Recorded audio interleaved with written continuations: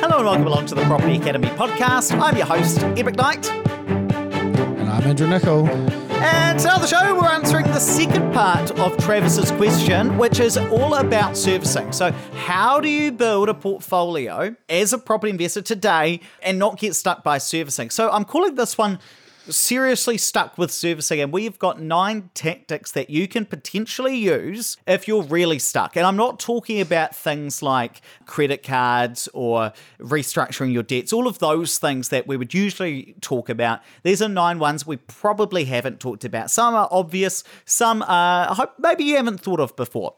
So give us tactic number 1, Andrew. So tactic number 1, buy cheaper. So for every 100K that you knock off the purchase price because you look elsewhere or whatever, the amount that you have to earn goes down by 5.5K gross. And so if you go from 500K purchase price to a 400K purchase price, instead of earning $80,000 a year, you can earn $74,500. And of course, that's on the 33% tax bracket. So it can be even more of an impact and more of a reduction if you're on a lower tax bracket. And that's based on all of our usual assumptions, like a 4.5% gross yield, a 5.8% servicing test rate, 75% rental shading, all of those usual things that we put in. Now, tactic number 2, and you'll probably use some of these tactics together. Tactic number 2 is buy higher yielding. So making it really simple again, for every 1% increase in yield you're able to get, so going from 4% to 5% or 4.5 to 5.5, that decreases the amount that you need to earn by 5.6K on that 33% tax bracket. So similar to the above, 80K goes down to 74.4K. But I mean, if you put them together, that's a total of about 11.1K that you'd potentially not have to earn as much. So if you're really stuck, if you went from 500K down to 400K and you're able to get an increase in that gross yield, now we're talking about some quite small areas in that case, but if you're seriously stuck with servicing, that might be something that you might consider. You could also think about tactic number 3, which is use a non-bank lender. So we've done podcasts on this with Resimac not so long ago. And one of the key quotes from those episodes from Luke Jackson was that they have a pragmatic approach, which is a nice way of saying they don't have set rules for us. And so because of that, we can't actually tell you exactly what the impact will be. But talking to someone like Peter Norris from Catalyst about how much extra you could borrow would be wise, because chances are you're going to get more than you are with a bank. Okay, and tactic number 4, now this might be a bit easier said than done, but is to pay down debt. So this may not apply to you, Travis, because we mentioned yesterday that you've already got a very low level of debt, but it's still worth discussing. Now, if you pay down 50 grand of debt aggressively, say over the next 2 years on your personal mortgage, that allows you to borrow not an extra 50K, but an extra 96K for investment. Now you might say, well, how is that the case, Ed? Well, the reason is because whenever you take out debt for your investment property, you're buying a more expensive house, you obviously get more rent associated with that. Now, that gets scaled down, it gets treated in some different ways by the banks, but it's still factored in. So if you pay down 50K of debt on your personal home, you're potentially borrowing almost twice as much for an investment property. Now, Andrew, walk us through tactic number 5. Tactic number 5, earn more money. So if you're on PAYE, for every 10K that you earn extra to what you do today, that's an extra $180,000 that you can borrow as an investment property, again with those same assumptions. So if you haven't had a pay rise in a while, then justify your value to your firm and go and talk to your boss about maybe getting a pay rise. The other thing potentially you can do, which is a bit longer down the track, is start a business. We were talking in one of our training sessions last week with all of our team about, when people find that they want to build a portfolio faster than possible, or they want to live off their property portfolio sooner, that actually maybe they need to just go and start a business as well. And one of the staff texted me and reminded me that I did tell her and her husband to start a business or an OnlyFans page.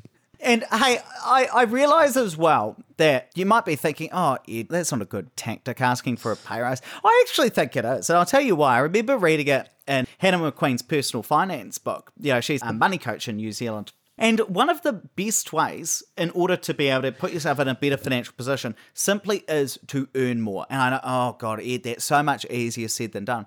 There's a great story in one of her books which talks about a woman who was working in a corporation, an office job, who hadn't got a pay rise in a while, walked into the office of her boss, sat down, and it had been 2 years since her last pay rise, walked out with a 10K pay rise. Now that might have been, I think it was about 7 or 8% of her earnings. So, so 2 years at 3% potentially. And it is honestly the simplest way to put yourself in a better financial position is to have that tough conversation with your boss and ask for a little bit more money if you genuinely believe that you are worth it and you bring that value to the firm. Because it's hard to save yourself rich, but earning a little bit of extra money and putting that towards whatever it happens to be is going to be a way that you really can accelerate your way into buying your next property. Or you can just take the Ed approach and just ask every single week.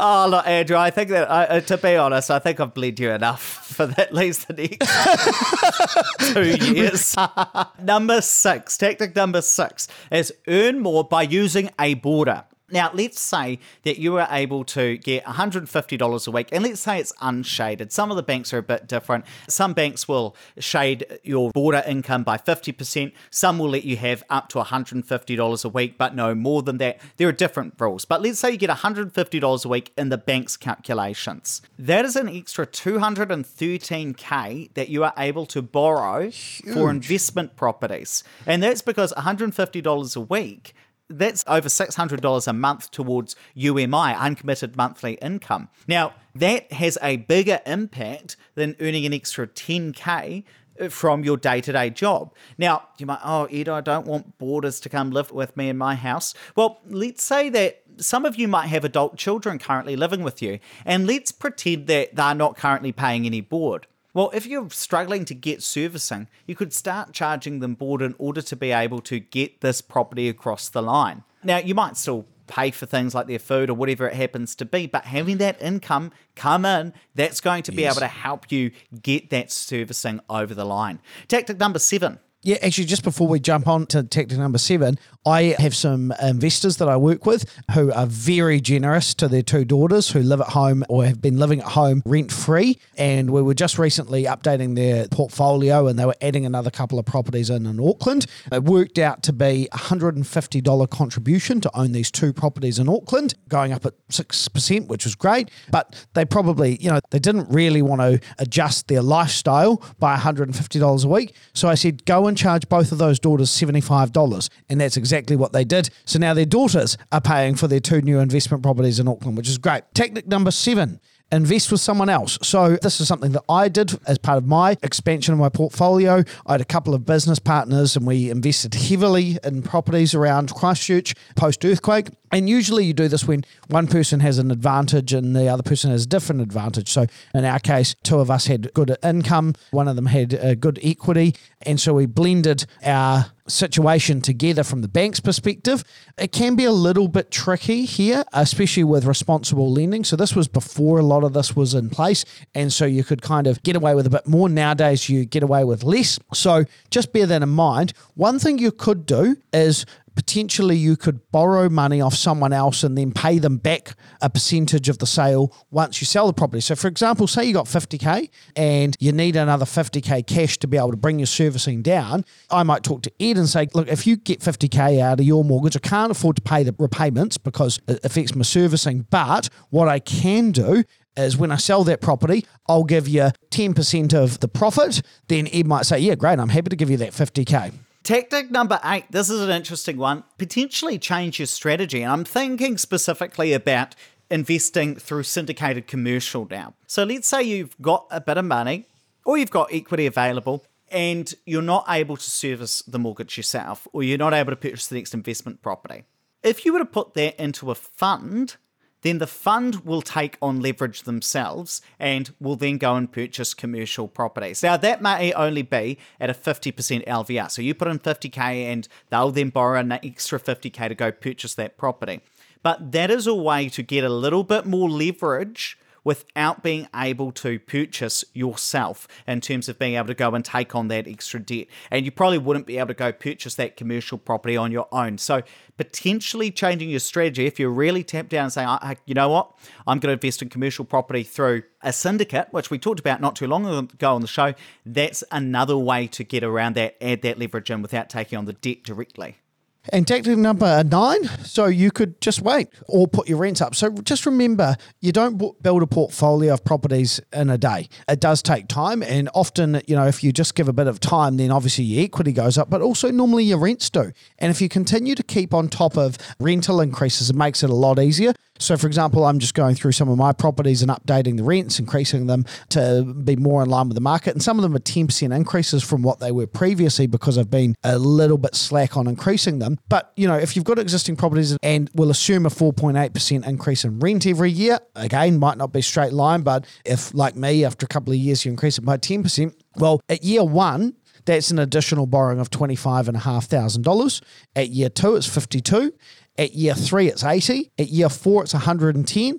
And at year 5, it's $140,000. So potentially, it might just be worth planning out your purchases over a period of time and not feeling frustrated just because you can't do it all at once. It is amazing that small increases to the rent you're charging your tenant have a big impact on your ability to borrow for other investment properties because they're able to cover themselves a little bit more. They're taking up less of your UMI, and so you're able to direct that to your newer purchases, which is really interesting. Now look, with these lists that we go through in terms of these different tactics you can use, I get that not all of these are going to apply to everybody. And in fact, some of those ones at the start, buying a little bit cheaper, getting a bit higher yield, you might have to use some of these tactics together. But the key thing while you're listening to this is to say, well, which one of these can I use? If I really am stuck with servicing, can you buy a high-yielding property? Could you ask for that pay rise? Are your teenagers paying board? Could you put the rent up a little bit on an existing rental property? Because this could be the difference between buying another house tomorrow and buying another house in 2 or 3 years' time, potentially. And I always think it's important to say, well, which of these could I do? Maybe there are a couple that just I could get across the line, and give it a go, because that might be able to help you get into it. Hey, look, let's wrap it up there, but please don't forget to rate, review, and subscribe to the podcast. It really does help us get the message out to more people. And hey, if you want to learn more about property, check out the Opes YouTube channel. I'm going to drop a link to that in the show notes, so tap or swipe over the cover art, or just Google Opes Partners YouTube. You'll be able to find us there. We release a brand new video every single Wednesday at 10 a.m, and there's dozens of property investment related videos there right now for you to go check out.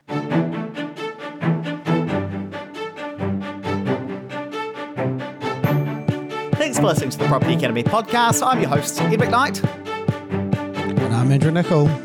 And we're going to be back again tomorrow with even more daily strategies, tactics, and insights to help you get the most out of the New Zealand property market. Until next time.